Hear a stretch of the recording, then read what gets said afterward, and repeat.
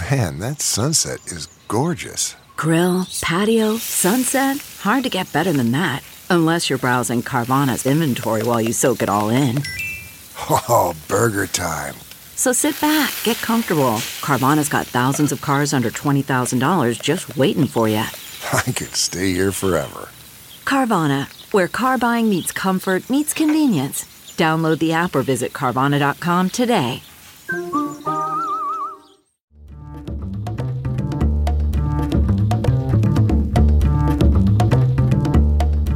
I'm former double agent and Newsweek editor-at-large, Naveed Jamali, and you're listening to Declassified, brought to you by Newsweek.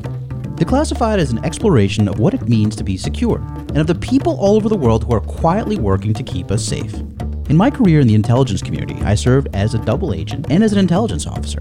My goal is to help explain the things that you can see, the proverbial iceberg above the waterline, and let you know what is below it.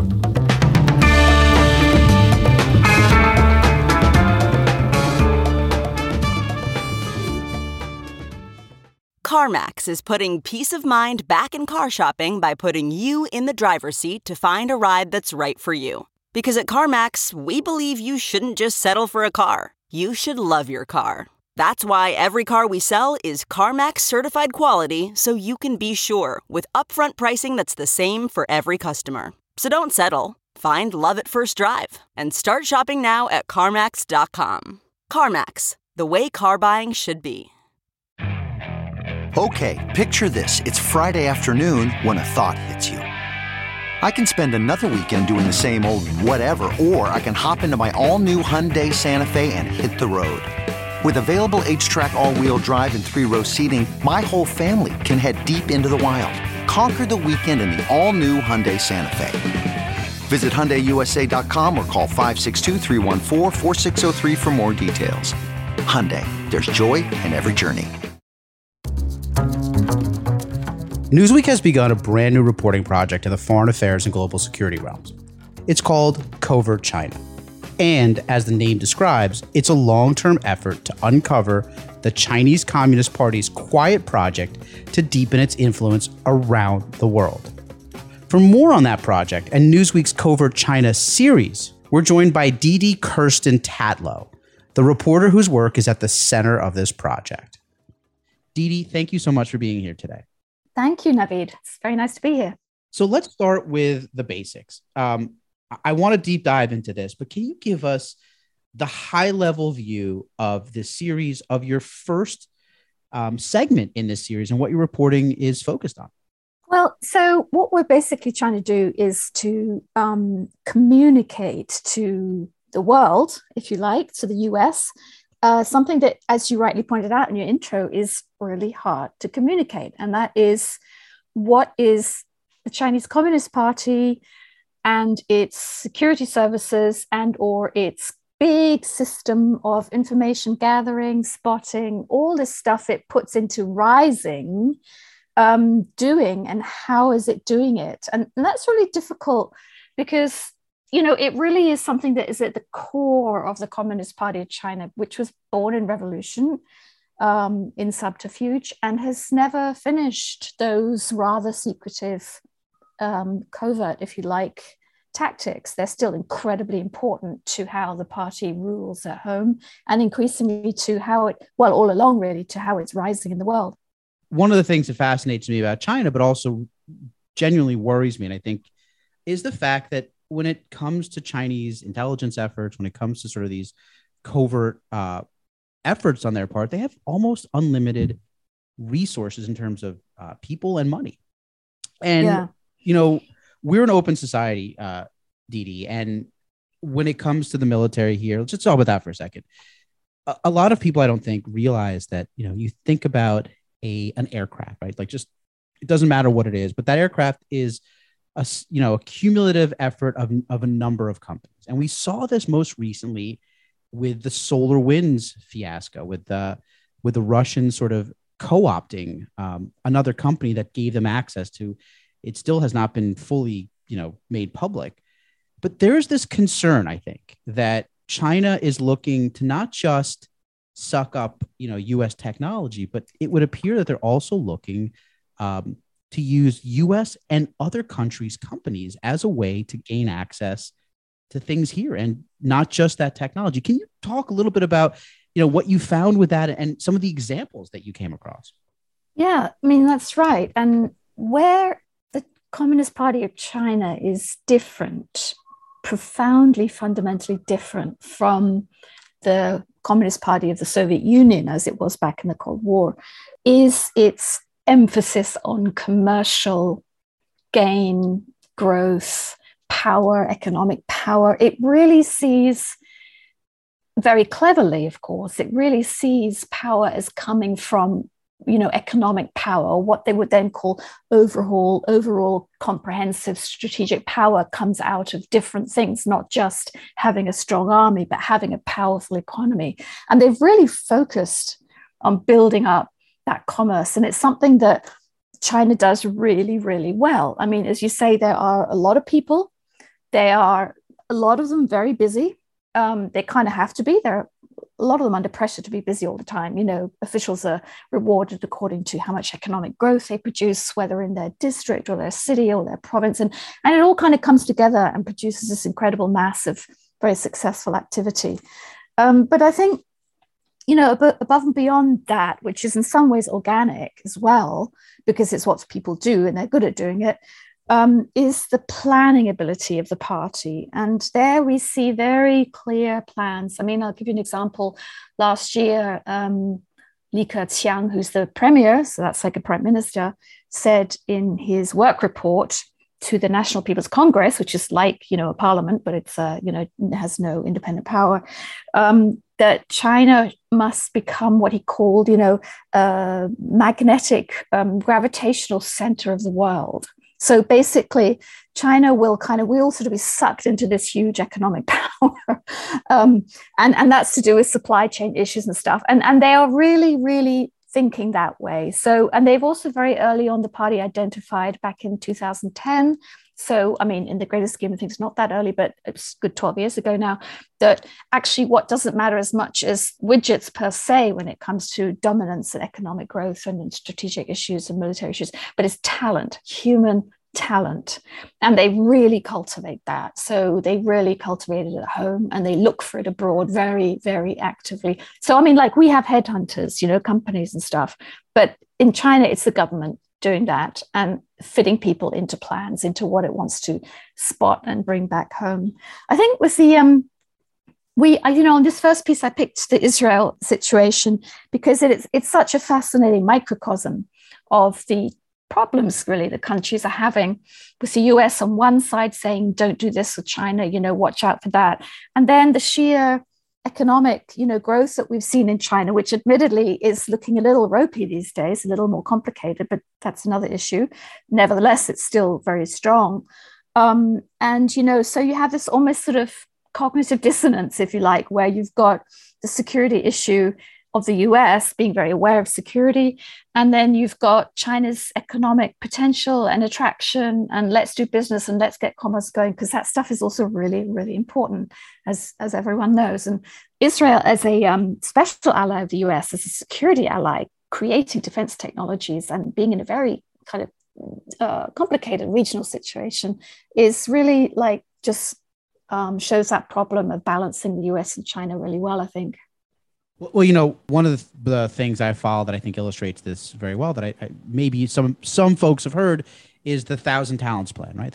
This idea that the Chinese, and look, if you've worked in higher ed or you've worked in Silicon Valley, you understand that top tier universities, top big companies, Apple, any of these, Google, all these big companies, they're very reliant on foreign talent. And it used to be that Chinese nationals would come here, would literally get educated, work here, learn what they needed to learn, and then bring that education, that know-how back to China. But there's been a shift, Didi, right? Like this is part of, you talk about headhunters and the cultivation of talent. It seems, in talking to people I know, that there has been a shift, that when we think about places like Wuhan, Wuhan was and people think of it as the start of where COVID started, but it also was a technology center, right? China has now looked at it as saying, we don't necessarily just want people who are coming back to China after they've been in the States and they're in their 30s or 40s. We want to get them when they still at the peak of their effectiveness. And so part of that is to try to build these brain centers and to, as you said, identify talent much, much earlier on and not necessarily have it go to Google first and then come here. But this also does pose a problem. When I talk to some of these big tech companies, they don't want to admit it, but there's a concern about the fact that they have foreign nationals and specifically Chinese nationals, and that technology, the work that they're working on, ends up being shared with China. Can you talk a little bit about and I want to get to the Israeli part because that's another part of this sort of talent recruitment. You can recruit individuals or you can recruit companies, right? Right. But I want to talk about the individuals who come here and this sort of shift. Can you explain that shift and how and why we should be concerned about it? What are they trying to build? What is China trying to recruit the U.S. with in that? Well, this is really complicated, Naveed, because of course everyone wants to be fair. Everyone wants to attract top talent to whether to the U.S. or to Canada or to Germany. Nobody wants to be accused of racism. And in fact, nobody wants to be racist. That's really, really not what this is about. Very often it's about nationality and what is your passport, and are you vulnerable to pressure from a government such as the government in Beijing? Because, with PRC nationals, they are very certainly, very unfortunately, regularly placed under pressure to deliver to Beijing. I mean, Beijing has programs, it's called Serve in Place, where you can go to, say, the US and study, nanotechnology. And you can go back to China and bring all your ideas with you and go to a returnee park and craft them and sell them and commercialize them. The defense establishment will come along and take them. Or you can say, no, I'm good. I want to stay in the US. I like it here. But you then do what you call serve in place. And the party's fine with that too. They have a whole system for you to be able to do that too. So you don't have to go back. You can stay overseas. And this was the big shift that took place about a decade ago, I want to say, maybe a little bit more. They began to build up this, alternative way of serving your country. The language in China, the language the Communist Party uses is very sort of atavistic. It's very stirring. It's very sentimental. If you are a son or daughter of the Chinese race, you must serve your country. You must serve the motherland, etc. This type of sort of talk that, a lot of people in kind of liberal societies or open societies or kind of post, or certain kinds of societies sort of find a little strange. Why are you talking about my fatherland? Why are you talking about my motherland? People find it a little odd. Well, that's completely par for the course, totally normal in China. That's just how the government talks, and a lot of people think like that. So you've got serve in place, stay overseas. They partly did that because they realized that not everyone wanted to go back. And if they said you have to come back after you've acquired your knowledge elsewhere, and here we're talking since about 1978, which is when the Chinese government began to push large numbers of talented, intelligent, ambitious students overseas. There have been about 6 million that have gone overseas in total. And about half of those have gone back. Some are still studying overseas and some have stayed overseas. That's one of the things they realized was that they might just lose all those brains. They just lose them to America, because there were things that America offered that people wanted in China and couldn't get. For example, the right to buy your own home. And then when you buy your own home, to actually own the land on which your home is. Yeah, I mean, you can buy an apartment in China, but the property market currently is collapsing there. That's a whole nother story as well. But you can't buy the land. Land all still belongs to the state. That's just one example. They're flexible, they're smart. The party came up with this serve in place system. And what it's about, this continuous pressure from diplomats, from spokespeople, from maybe even from family members back home who might be working in some kind of position. And I've seen this with my own eyes with young kids, very talented ones. It's, at the end of the day, the party would like for talented young Chinese people not to fully assimilate in their country of choice. For example, America, for example, Canada, for example, Germany. They want them to always remember and be loyal to China. So that's why I use that word atavistic. There's something very controlling about this. Now, this creates a huge problem for Chinese people, because what if they don't want to keep sending stuff home? What if they do want to fully assimilate? And, there I have huge amount of sympathy. And I think that we need to have this discussion much more openly about, what are their options then? Where are the borders? Where do we need to say, listen, I'm sorry, but you're a PRC citizen. We're going to have to check you, Or where do we say, look, no, that's not fair? I think these are big issues that we still haven't figured out. When I, years ago, when I was operational working against Russian intelligence, the sort of saying we had, there's a couple of sayings. One is that when it comes to the West, the government works for the people.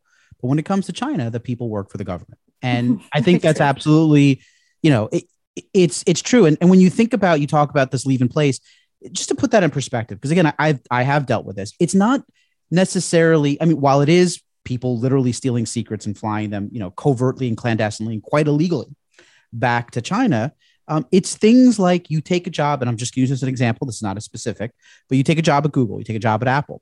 And part of the agreement that you have is that you tell Apple or Google, look, I'm working on nanotechnology, I'm working on AI, I'm working on whatever it might be, data science, but I'm also teaching a course back at, a university in China. And so the company understands that the stuff that you're working on, you're sharing with your university, which of course is essentially giving it back to the Chinese government, because, these all. So it is the challenge. That's exactly it. And this is the challenge, is that these are not so, it's not so clear cut espionage, right? The Chinese are incredibly adept. And when I say the Chinese, we're referring, of course, to the government, not the people, but the government is very good at finding ways to manipulate and exploit our laws. And I think you're right. Look, the other great example I was told about comparing, Chinese collection efforts versus Soviet collection efforts, I always love this, is if you compare it to, Soviet, or Russia's, you look at either Ukraine, their approach to taking a beachhead. The Russians will bombard it and use artillery and planes and ships, and they'll pulverize it. Whereas the Chinese will take it one grain of sand at a time. And, 100 years later, right. And 100 years later, they'll read some of the entire beach in Beijing. But this is the point. So you talk about, we're not trying to be, this is a legitimate national security question, and their tactics are very different. So I want to get to Israel and sort of their expanded part. But when it comes to Chinese collection efforts, what is the right way? Because it is, I can't say it. I know the classified number. It is the number of collection efforts the Chinese have going on in the United States at any given moment would make people's, the number is so massive, they wouldn't believe it. It's really difficult. And of course, the closure of the Houston consulate back in, I think it was last summer, July, was directly related to this. There's simply no question but that the State Department took the unusual act, because it was a domestic closure. Obviously it was a consulate, so it's foreign, but at the same time, it happened in the US. Still, the State Department and I think the Justice Department together took the act to close the consulate, because it was the hub, the brain of a collection effort across the southwest of the United States. And they were just stunned at, how effectively people from the PRC, by which I mean the People's Republic of China, so not Taiwan, obviously, were carrying out collection. And then there followed subsequently a lot of, interrogations or detentions, if you like, of people. And some people disappeared. They just went back to China really quickly. But I think that there were, if I don't misremember, there were at least 50-ish. Some of the figures have been changing, and this was last year when they came out, so I couldn't give a final total. But direct sort of interventions following the closure of that Houston consulate. And a lot of this stuff doesn't come into the mainstream news, partly because people are really, really worried about race issues. And I completely understand that. It's a real worry. Now, one thing I'd like to say is that I believe that the Communist Party of China manipulates the race issue, manipulates ethnicity to put us in a very difficult situation when we try to call them out on their unlawful or simply illicit, i.e. not maybe technically illegal, but nevertheless unwanted and unfair information technological collection. One thing I wanted to say, which I think sort of puts things into perspective, is, Navi, guess how many people from the Soviet Union were actually in the US as independent researchers during the Cold War? I wonder if you could get a close guess. I'm gonna guess it was a handful, right? Because they were very concerned about sending people here, right? So if you had a hand with 4 fingers, you would be spot on. So I said a handful. I wasn't too far off. You were exactly just one over, assuming you have 5 fingers. Yes. Yes. Last I checked. 4, exactly. So, and I think, when I just mentioned that figure of 6 million people have come from the PRC to study overseas, not all have gone to the US, but many have. You get a sense of just what a difficult situation we are grappling with. That would be one thing that's really important to keep in mind, because, to be honest, a lot of the goals of the PRC of China, of Beijing, are not really all that different from some of the goals of the Soviet Union. I mean, they really do want to change the international order. And we're seeing, a resurgence of that in Russia under Putin. We're seeing China doing a lot of things, hacking into parliament systems, hacking into the Australian National University. I mean, there have been many cases in the US as well. This is very sort of hostile behavior, the whole Taiwan issue. But there's no thing I want to say. That's the thing. There's so all these things that happen. You talk about closing the Houston consulate. I don't know if you've ever had any run-ins with Chinese intelligence. I have. I certainly have. I was a journalist in China for many years. They were constant, and frankly, they're still happening here in Germany too. Yeah, and I hear in the United States, and there's no consequence. Like, literally, they do things, and they're not even aggressive in their sense of, like, where the Russians would do things to me and they would want me to know. Like, part of it was just to let me know. Whereas the Chinese do things and they just don't care if you know, because there's no consequence. There's literally, and so I wonder, like, yeah, we are not PNGing people. No, we're not. We're not persona non grata, which means, but even if we did that, I don't even think that would be enough to deter them. There's no, these things are so egregious. That's right. In your opinion, you know China well. What would actually be that pain point where these actions would elicit a consequence that would change behavior? What is that thing that would be required? That's a very tricky question. But one thing I would say is that until in our own societies we understand, until we've made that shift towards seeing the challenge, if you like, from the PRC as a real challenge that affects all of us and should modify our behavior in many ways, like in business, like in research cooperation. That's a whole can of worms. Until we make that shift in our own societies, it's going to be very difficult for any one particular thing to happen that will really make people see China differently and be much, much, much more careful. Because the fact is that after 40 years of engagement, we're still, there are still very powerful lobbies in the US, in the other democratic world, in other parts of the democratic world, that are going hell for leather for China business. And I think that until that shifts, then I think it's going to be really difficult.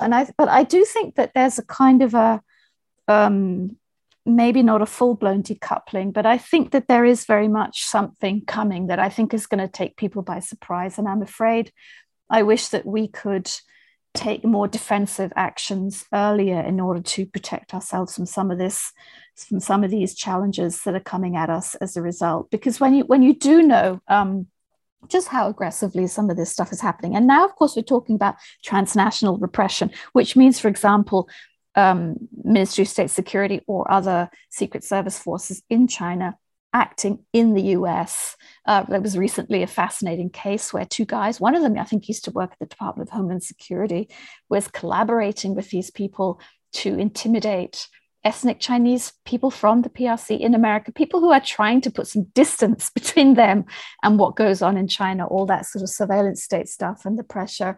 But they, that the Department of Justice dealt with that case, and I thought that was very good. the case, there have been so many cases, Naveed, as you know, like all the cyber espionage, the loss of technology. One thing I would say that I do think is something that we can do more on to raise awareness in the US and other democratic countries is I think that we need more strategic communication from the government. I think we need more and better strategic communication from the government. I think that Pompeo, who was, of course, a controversial figure in some ways, but, Pompeo, the former Secretary of State, did actually begin to communicate very effectively. For example, he addressed the Association of Governors in the US, like state governors, and said, look, this is what the United Front is. This is what they're after. This is why they're leaning on you. This is why they want this business deal or they make this phone call, and they're working for a foreign government in your state at your local level. And they say quite clearly that they do that. But I think he communicated that quite well. Now, I don't see that kind of communication continuing. And I think that there are a lot of legacy issues, and that's not to take a political position because I do not have one. I mean, you can hear my accent. Frankly, I'm not even American. But I think that there are, that we need to up that communication, again, that vital strategic communication between what the government does know or different parts of the government knows, and communicate it to civil society in an intelligent and precise manner so that businesses can work on it, so that, civil society can react. Well, that is one way. Strategic communication is one thing, but there's another part of that, which is when you're talking about private industry, private industry is always trying to raise money. And one of the concerns has been, and, Didi, before I left the Navy, one of the last assignments I had was with Defense Innovation Unit Experiment. It was experimental at the time. Now it's just DIU, Defense Innovation Unit. And we were Innovation Command, and we worked with, the goal there was to bring, cutting edge innovation to solve the military's problems. And a lot of those companies wanted nothing to do with the U.S. government simply because the contracting cycle was far too long. So they were looking for money. And there's a question here about whether the U.S., which is, the CIA and other agencies, they do this. They do make what's known as strategic investments in companies so that that company doesn't go get purchased by someone like a Chinese, cutout that's going to suck up their technology and talent.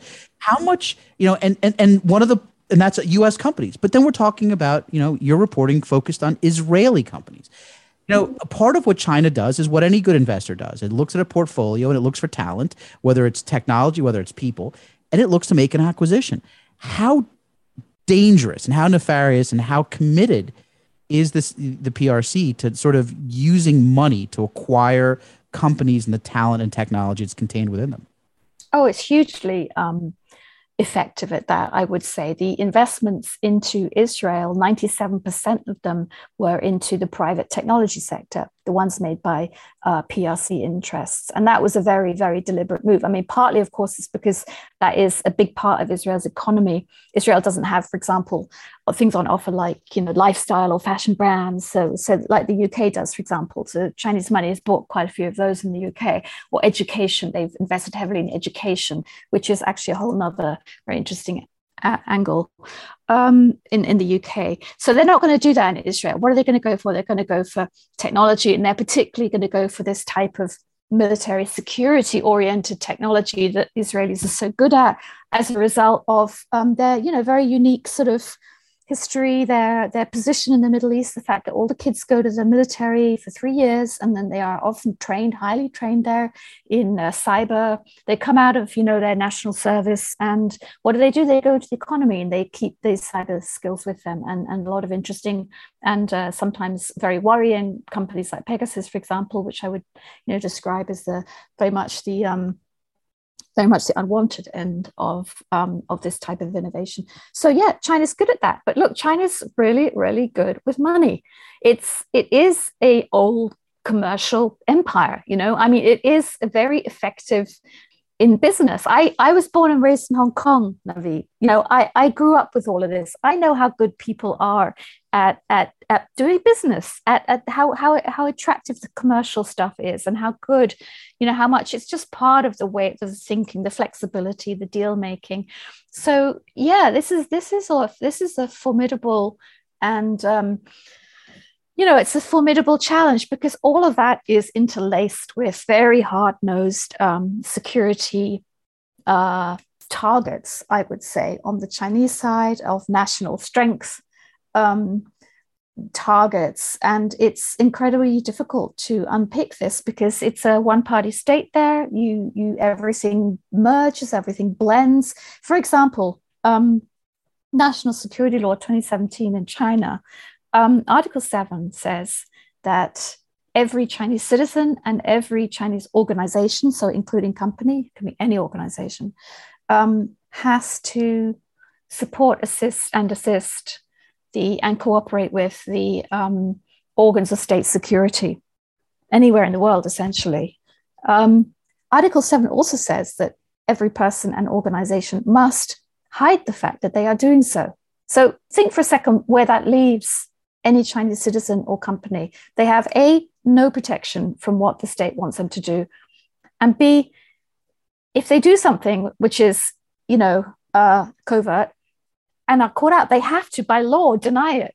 I mean, there really is no wiggle room there. And there you see, I think partly why people, why people find this problem really so very difficult to deal with. And certainly, what can I do? I can communicate, I can expose, I can research, and I guess that's what we try to do in journalism. Absolutely. I think part of the biggest challenge here as journalists is to sort of put in perspective why the average American should care. And, I just spent several days at sea on the USS Ford, which is the Navy's latest aircraft carrier. And it's, chock full of technology, including electromagnetic catapults and things like that.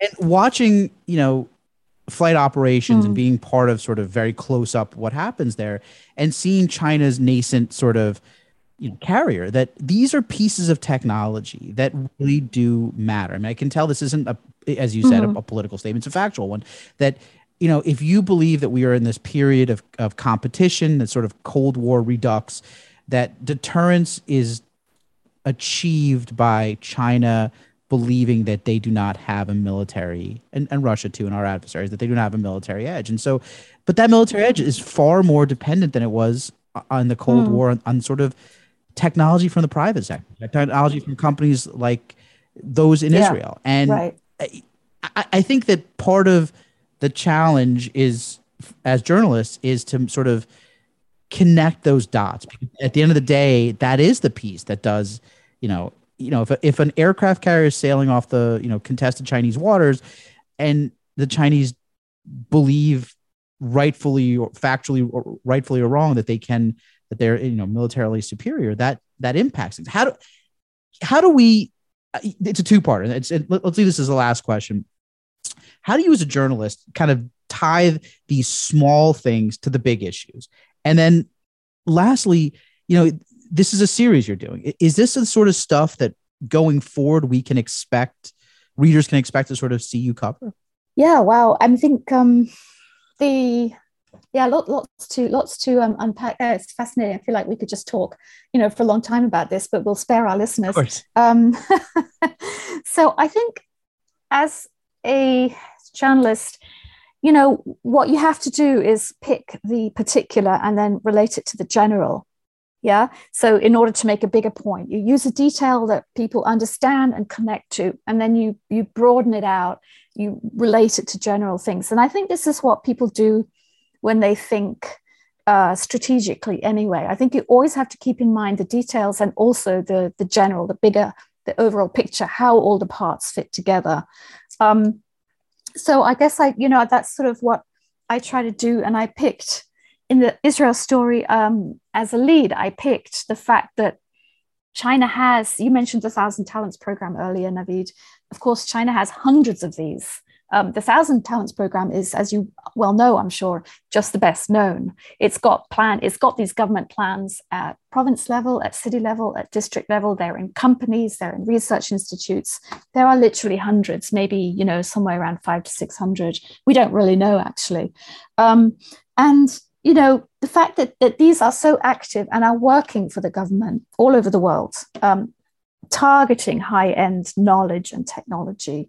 So that's the human impact for a person who may not really understand what is this outreach from somewhere in Zhejiang province. What does it mean? Why are they offering me to go to Zhejiang and to talk about something? Well, this could be the beginning of something with a very long tail, which is an attempt to extract knowledge, information. And there are a lot of people in the US who've actually fallen for this and have ended up in serious trouble with the law as well. So in the Israeli case, Israelis being quite security conscious, the person, my source, was actually, they were like, yeah, I know what this is. and they didn't react. But, in a place where people might not be as well informed about security issues, they may well take it up, or they may want the money too. And, everybody can do with more money. So there you go. It's consciousness raising, trying to raise awareness, the particular example of an individual's choice, and then relating it to these huge plans and programs that the Communist Party has been running for a long time. One thing I wanted to say, maybe by way of closure, is not to, in a sense, it's kind of our fault, if you like, Naveed, because I feel like we have let them get away with a lot for a very, very long time. These plans didn't just come out of nowhere. These attempts to siphon off information. I think that, for example, what we haven't done is call out the incredible information management system, the incredible levels of censorship that exist in China. Just today, Zhao Lijian, who is a foreign ministry spokesman, put out a quote about Jimmy Carter's recognition of Taiwan back in 1979, when they switched diplomatic recognition from Taiwan to China. And you know what? It was a manufactured quote. He left out one of the most important points in that entire agreement, which was that the US says, we acknowledge China's position that there is but one China and Taiwan is part of that. The US did not say there is but one China and Taiwan is part of that. But that's what Zhao Lijian went on TikTok to say. He's done this little clip. And that's going to go around, and you're going to have a lot of kids, young kids in the US saying, wow, did we really do that? Or why are we then, why did Nancy Pelosi go to Taiwan? Why are we causing grief? Why are we preventing them from taking from somehow trying to get Taiwan back, as they call it? It's disinformation. And I think that we haven't called China out on that in a very effective way. One reason, of course, being that we don't have access to their information environment, unlike the fact that they have access to ours. I think it's probably a pretty fair comment to say that, from the Communist Party's point of view, what is theirs, and what is ours is theirs too. And that goes for investment.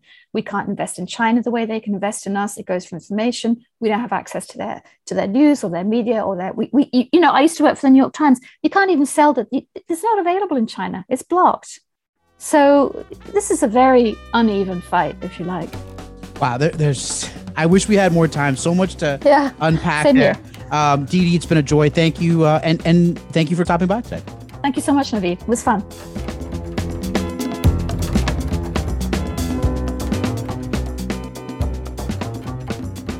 Thanks again to Didi for joining us. You can find her on Twitter at DK Tatlow. And you can find the Covert China Project at newsweek.com/covert-China. If you like this episode of Declassified, we'd love if you could subscribe and leave us a 5-star review. As a new show, it really helps us grow and make sure that we can bring the content that you want to hear. As always, I'm Naveed Jamali for Newsweek.